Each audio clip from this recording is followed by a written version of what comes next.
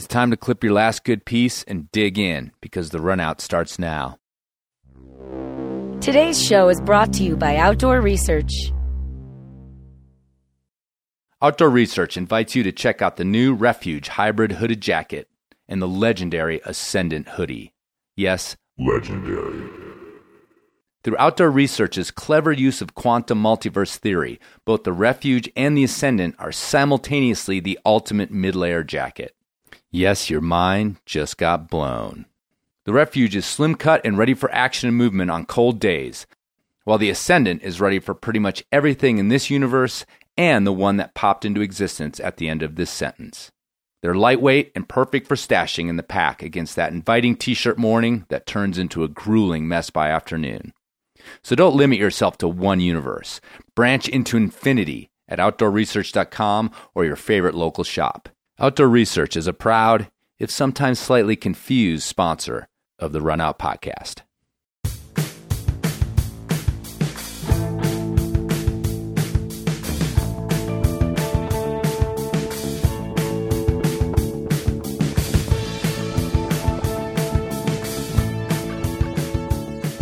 If I told you a climber from California had free soloed 3 major formations in Patagonia, not only free soloing up them, but also free soloing down them without using a rope to rappel, you'd be forgiven for thinking that I was talking about Alex Honnold. In fact, that climber was Jim Reynolds, a guy I had never really heard too much about till now. He's a 25-year-old climber hailing from Weaverville, California. He works on the Yosemite Search and Rescue Team in the summer. He wears rectangular frameless glasses, plays renditions of Slayer on his mandolin, and considers mental training to be wielding a wooden samurai katana in the sun-dappled light of a ponderosa forest behind the Yosar campsite. Last month, Jim made a big statement in Patagonia. He free soloed up and down Fitzroy, St. Exupery, and Rafael Juarez. He did so without any fanfare, Insta-spray, or Oscar trophies waiting for him back home. Pretty badass. I got to speak to Jim shortly after his groundbreaking ascents, and I got to break the story with an article I wrote for National Geographic. In this episode, Chris and I go through some of the details of Jim's incredible ascents. And naturally, we got into a discussion about Free Solo, the now Oscar-winning documentary film. But it is interesting to consider if the prominence of that film might influence our sport. Will the film be that extra jolt of motivation that pushes young, impressionable minds to go through with their crazy ideas? Or are these artists of the mountains the free-thinking spirits they make themselves out to be? And are we the ones whose weak minds are sentencing us to lives of mediocrity and sin? This is Andrew Bisharat, and you're listening to The RunOut.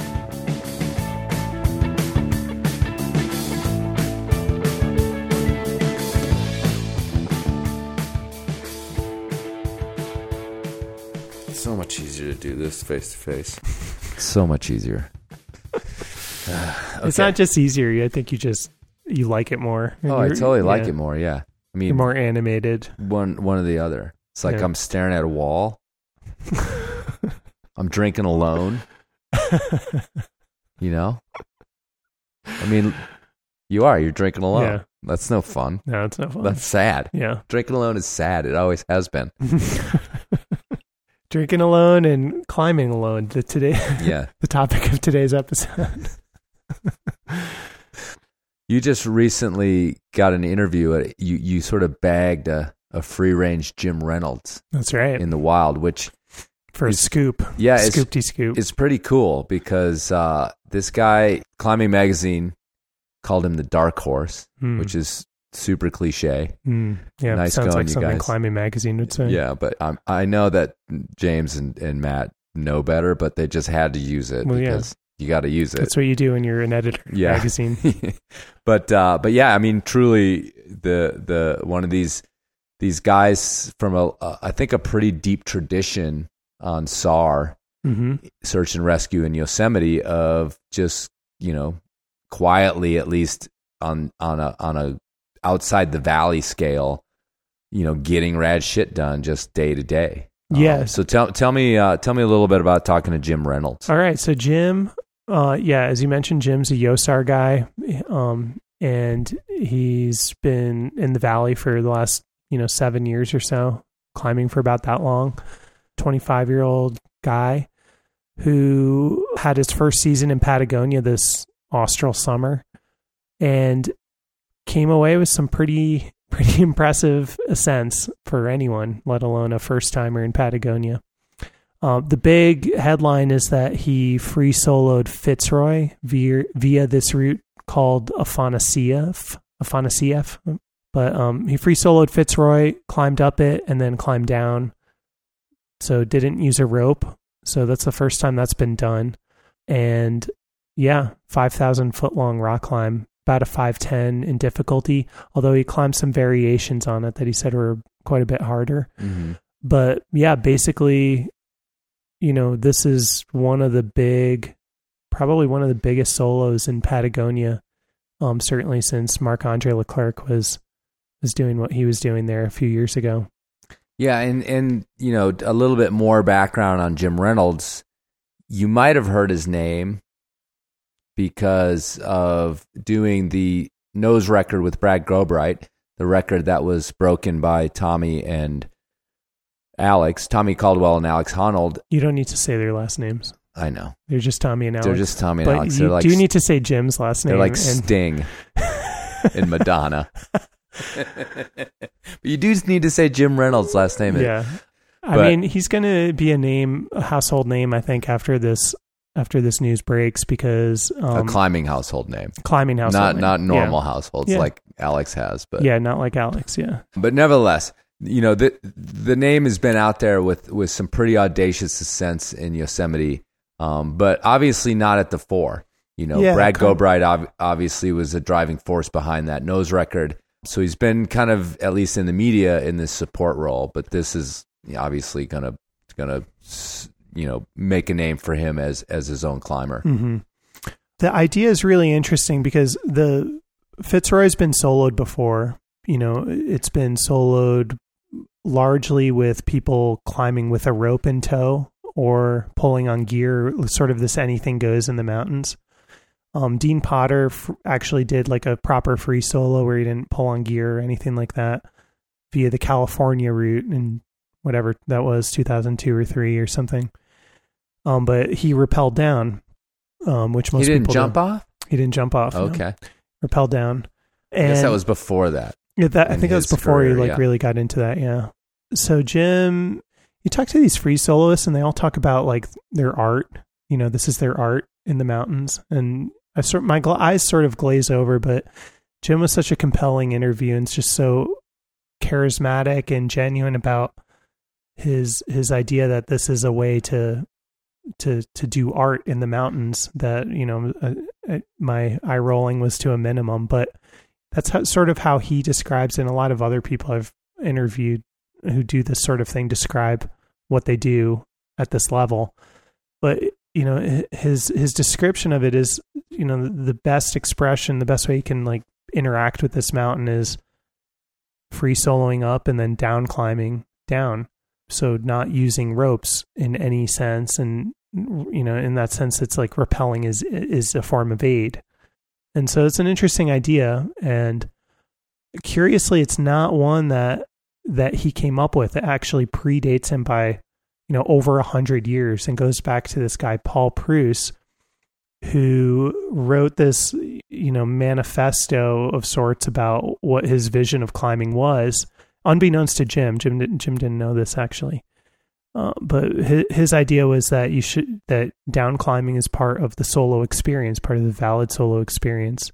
So I think it's just like an interesting creative ascent that we've seen in climbing. It's not the traditional, I'm a guy who's trying to make headlines in the news, but he's doing something different, and I think it's really genuine to just who he is as a climber and how he wants to express himself, and I think it's pretty cool. I think it's something worth talking about. Does this cat even have its sponsors? I have no idea. Yeah. He probably does. Someone's probably giving him shoes at the very least. I would hope so. I hope so, yeah. I have no idea. But you have no idea because you have no idea. He's not like, I had no idea even who he was before I talked to him, really. He's not like a 514D climber or anything like that, but he loves soloing. He considers like his first free solo to just be these like hikes he would do in the mountains, in Northern California where he grew up, where he'd go off alone and, just at that level of an age of where he was, it was like super committing to be scrambling up these really exposed mountains. And it was that mentality of just being alone in a place and being self-reliant. And so I think that sort of predates his like technical solo experience. Well, I love ethics talks in climbing. I love discussing the ins and outs. Yeah, I mean, luckily, for what I've been trying to do for the last 8 years.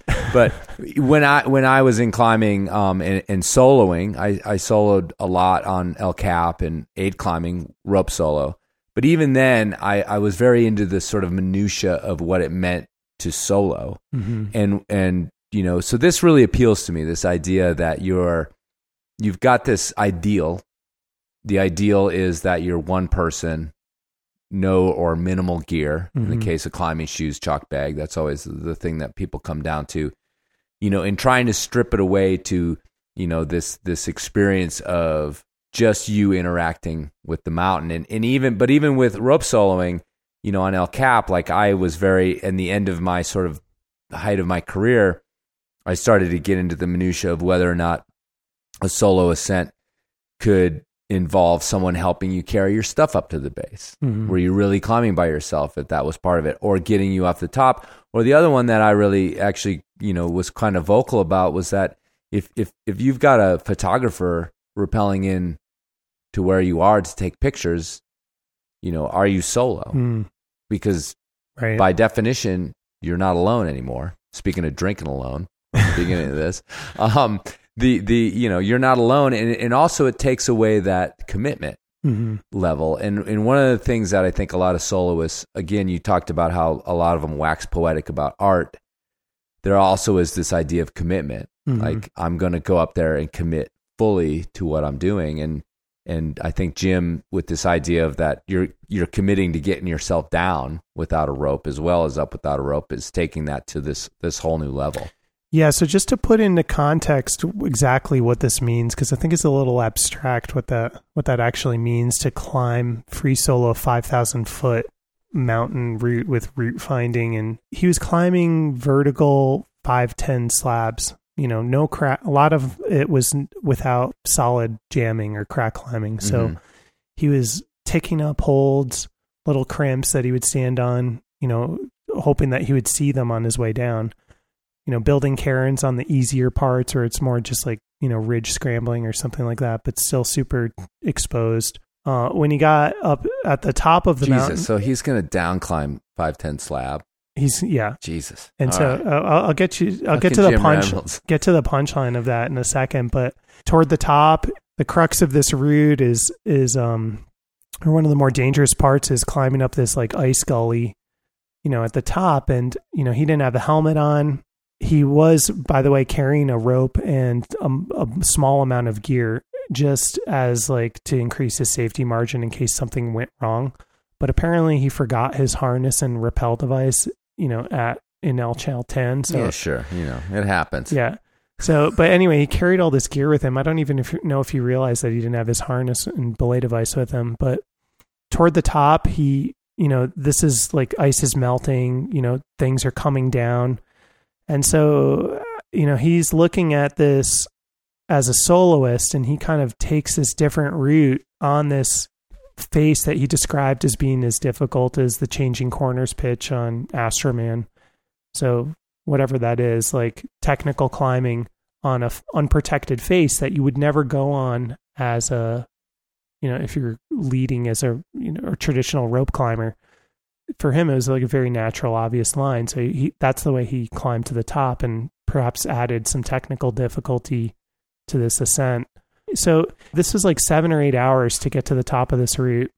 He gets there around 3 or so and has to climb down, and starts down climbing, gets lost a few times, climbs back up, doing all this stuff, like trying to follow where his tick marks were on faces, where his cairns were on the ridges, trying to, and at this point, because ice had been melting, a lot of climbs or slabs that he had climbed that were dry were now wet. So his tick marks were wet. and he gets down to the bottom, and there's this 6A, there's this 510B pitch, like, in the last 300 feet or so of the route, and it's fully dark at this point. He's been out for 12 or so hours. And just to consider the fact that this was like a 15-hour big day for him where he's in this do not fall zone, that's really stressful. I can't imagine being in that mentality of one mistake, I'm going to die for 15 hours straight, basically. So he gets to toward the end of it, there's this last little crux to down climb, and it's one of the blanker, scarier slab pitches on the route.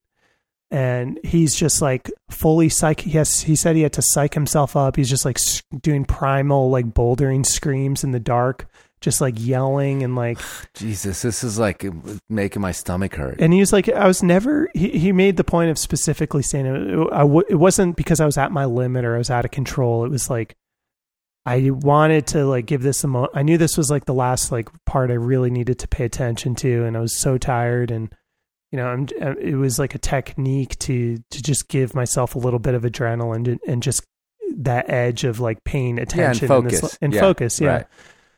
So, he gets down to the bottom, and there's a storm coming in the next day that he knew about. So it wasn't even like he could just stay there. And so he just, hiked out that night, spent the next 7.5 hours slowly hiking out, to get back to camp and then town.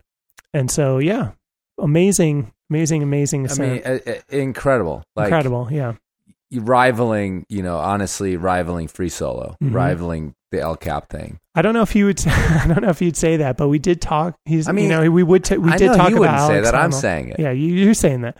Yeah. It's interesting. We live in this world now where free solo is a household name, and free soloing is something that everybody knows about. And this idea of publishing or speaking about or glorifying free solo ascents has always been this like taboo in the climbing world, because we don't want to, impress young, impressionable minds with the idea that this is, a good idea for them to take on themselves.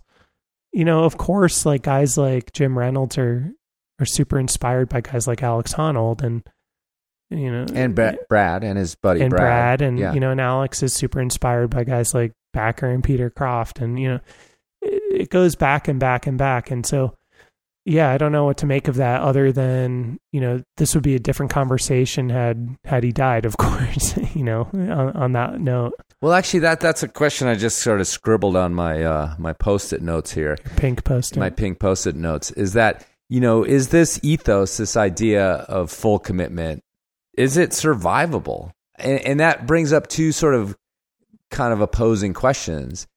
Is it more survivable because it'll keep the level a little bit lower, in the sense that, Jim Reynolds probably wasn't thinking about going up as much as he was thinking about coming down. Mm-hmm. And certainly if you take someone like Alex Honnold and the free rider, if you put in that equation to Alex and said, yeah, you got to undo the free rider traverse, the karate kick. Right. Yeah. I mean, he wouldn't have done it. No. Do you know what I mean? So in some ways it feels like, well, maybe it becomes slightly more survivable, in that you got to be more calculated in the up and the down, and the down will keep the up, well within somebody's limits. Well, that was Paul Pruse's idea, was you should not be on a climb that you can't down climb. That was like the point that he made in his manifesto. Right. And that comes up in other, I mean, even in the early days of free climbing, mm-hmm. at least here in Colorado and Boulder, those guys that weren't allowing themselves to hang dog, mm-hmm. that was part of the game as well. Is if you got up to a difficult section and you didn't think you could to do it without falling, likely you would consider down climbing back to the ground. Mm-hmm. I mean, Jim Erickson, Steve Wunsch, those guys in Eldo were certainly doing that, as well as other parts of the country of that same. I mean, and perhaps they were inspired by that Paul Pruse, because of this idea of fair means of, if you fall, you theoretically died. Right. Because free climbing actually, I don't think many people think about this now, but when it began, it was this idea of sort of simulated soloing. Mm-hmm. That if you fell and you were on the rope, you were done. You weren't allowed to hang there and try the moves because it's like almost like a video game. It was game over. You died. Yeah, I don't mind theoretically dying. I actually mind dying, so I'm happy to fall on my rope. I'll theoretically die all fucking day. No problem. No problem. It's like when you drive somewhere and you don't remember because you were like looking at the radio. Right. That's kind of like theoretically dying. Do you know what I mean? Like you wake up and you're there and you're like, I don't remember any of this shit. I made 2 turns, stopped at a stoplight. Anyway, right. That's theoretical dying. Not a problem. So let me ask you this though: was Jim on-sighting this route? He on-sighted most of it, but he did try it once before, and he climbed just partway, let's say 1,000 or so feet up the route, and did rappel off of it. Basically, he just had an intuition that today wasn't the day, right? And so when you were talking about that variation that he compared to the changing corners on Astroman, which is freaking hard. Yeah. That was, just like, I see this. I'll go and check it out. That was on-site, yeah. Yeah, on-site of something that perhaps had never been climbed before. Sure. Yeah. I mean, that's rad. That's rad. That's when I was like, this is as cool as free solo. Yeah. I mean, we're talking about some amazing mental control, some amazing, I don't know, just connection to what he was up to up there. Mm-hmm. If you're just like, oh, look at that over there, I'll just go and climb that. And it turns out to be hard 511. And it certainly makes the summit much more a halfway point. You're not at the top, so to speak. You're really only halfway there, if less so, because, if you free solo a route and you get to the top, then you're going to walk off or rappel down. But if you're preparing to down climb something, that's like a whole other level. This is something this is an idea that came to him because he says that he's always been naturally good at down climbing. I don't know what that means, but how you discover that. But yeah, that was something he mentioned. So what do you think? What do you think about what makes this guy tick? Well, I think he just has a natural penchant for being alone and being ropeless and climbing. And I think this is very much who he is. It seems.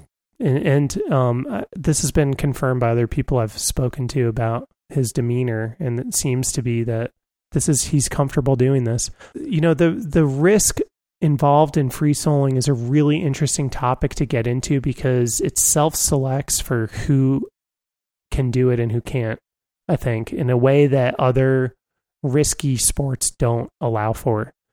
So, for example, base jumping is often compared to free soloing in a lot of ways. There's not a lot that needs to go into counting down from 3 and throwing yourself off a cliff. No, there's not anything. I mean, anyone can jump off a cliff. But a free soloist, it's slow, and it's slow in a way that allows your brain to really contemplate the risk and what it is that you're doing. And so every single inch that you climb up is, very apparently 1 inch further that you will fall to the ground and die. And so, a lot of this boo-hooing about, media influencing people to just start randomly free soloing, I think is unwarranted in some senses because you can inspire someone with all of the romanticized notions about free soloing all you want. Go let them have at it, and they will quickly find out that they are either cut out for it or not. I mean, this whole like hand wringing over just random people trying to free solo a cap is ridiculous because, you almost literally can't get off the ground if you don't climb 5'9" or 5'10". And someone who climbs 5'9" or 5'10" already has an inkling of what it means to climb harder than that. Mm-hmm. And so, the question is that we have this like almost feel like this pre and post free solo world. Mm. And there's been all this hand wringing about like promoting soloing and promoting risk. And I think that's what it comes down to. The concern is promoting this high level of absolute risk that goes with free soloing. The risk in roped climbing is there, but in a lot of ways it's sort of it's sort of theoretical in the sense that you just don't know what's going to happen when you fall. Mm-hmm. The gear most likely will catch you, but all those sorts of things. When you fall soloing, it's, after a certain amount of feet, we're not guessing at what's going to happen to you. Right. So do you think that this is, a significant sea change in the way we look at climbing, or is it just the flavor of the month at this point? This idea that there's this whole movement or this whole change in the way we look at climbing because of free soloing El Cap, not the movie, but the act. We're talking about climbing. Well, I got to say that I think that people who start free soloing are almost inevitably inspired by other free soloists. And so I don't even know where you would get that idea without seeing that and hearing about it and reading romanticized stories about it. And so I think that it's going to continue, just as, this has been a part of climbing literature for hundreds of years, and it's going to continue to be a part of it. I don't see it being an unethical way of telling climbing stories or sharing, what people are doing in the climbing world. And I don't think that, I don't know. I mean, I think that young impressionable people are going to be young impressionable people and do stupid things, and hopefully they survive. You can certainly look at a chain of inspiration, like you said. Jim is obviously inspired by his friends, inspired by Alex Honnold. Alex Honnold goes back to Backer, blah, blah, blah. And we all go back to Paul Proust, apparently. Daddy Proust. The Daddy Proust. However, I mean, who died free soloing. Who died free soloing, actually. But I think that my point about free climbing really being free solo simulator, I think goes back to this idea that a lot of climbers and all of us in a lot of ways, see climbing ropeless, just the person on the cliff, no encumbrance of gear, of rope or anything, really is like the ultimate state. Because when you red point a route, even, that's the state you want to feel like you're in. And it sounds horrifying. Yeah, it sounds horrifying, but I'm just saying the movement becomes freeing. And so yeah, the thing that's romantic about free soloing is that you can do these big long routes without all the bullshit. Yeah. You can go climb a 5,000 foot rock climb without, bivy gear and right. But isn't a red point just that same idea of like, I want to go from the top to this anchor without all the bullshit of hanging there and take and up rope and, I'm going to pull up and I'm going to try this move out. Like, even that is a form of getting rid of all that extra shit and just be climbing. Right. So my point is that, yeah, it can be inspirational to the person who actually does cast off the rope. But I think the reason it's so compelling, even when someone else is doing it, which has been proven by this film, that we are drawn to it as climbers. We really are, because, it's like aid climbing went away. I mean, yeah, it's still being done. I know I'm the aid rank guy, but it really, 99% of climbers are free climbers, or at least are attempting to free climb, where you go up the wall without pulling on gear, without feeling the rope ever, without relying on the rope. So we really are all like pretending to free solo. Right. So I think it's really a compelling form of climbing. Yeah. Just that most of us don't have the ingredients or the circuitry to actually do it, like you just said. Yeah. It would be fucking terrifying. Fucking amygdala's holding us back. Yeah, our goddamn amygdala. Anyhow, so I mean, that's the whole thing, is that, you said, you were talking about kind of the ethics of reporting on free soloing, which is, I think, a bigger deal in the mainstream media right now than it is in climbing, because I think in climbing we just understand that it is freaking compelling. Okay, but the other side of it is, who is Jim Reynolds? You didn't know him like 2 weeks ago, and I still don't know him. Is there this whole new crop of 25-year-old and under dudes who are just going to start, going ballistic in Patagonia and Yosemite? And no, are we seeing a renaissance of ropeless ascents all over the world? No, because you could potentially win an Oscar award. No. I don't think so, because I think Jim Reynolds was that guy before this happened, in that, if you put all these guys, these guys that sort of make a mark in free soloing on a timeline, they just come along. Mm-hmm. You don't predict them. Backer seemed like the end all of free soloing. Croft seemed like the end all of free soloing. He was replaced by Alex Honnold, who seemed like the end all of free soloing. Maybe Jim Reynolds is the next one. But Jim Reynolds is one person. Mm-hmm.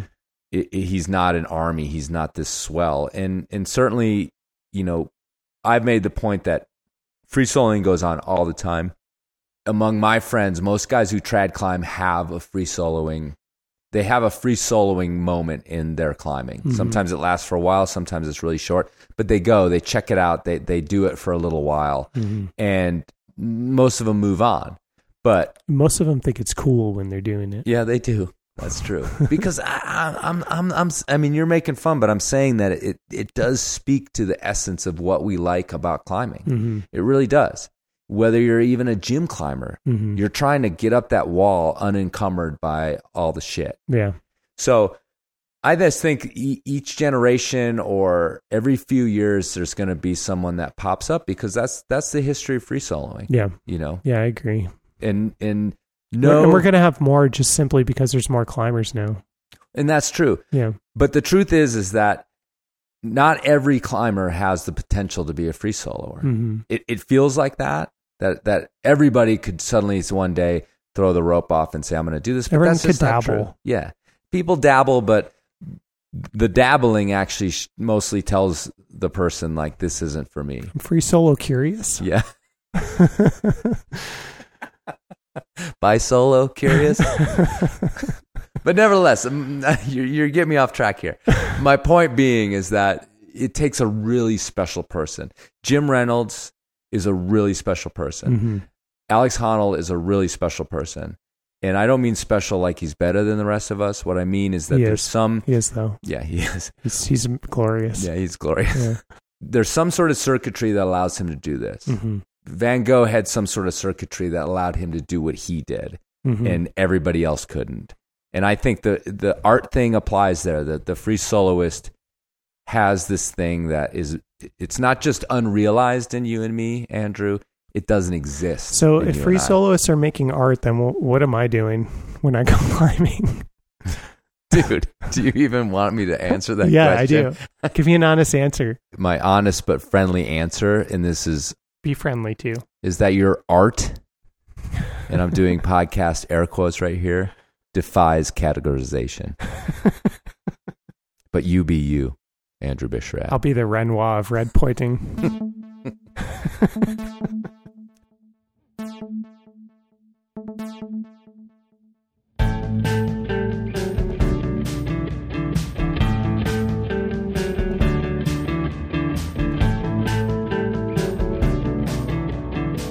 If you have a comment, topic suggestion, or just a good bit of climbing trivia, join us at our Facebook page, facebook.com/RunOut Podcast.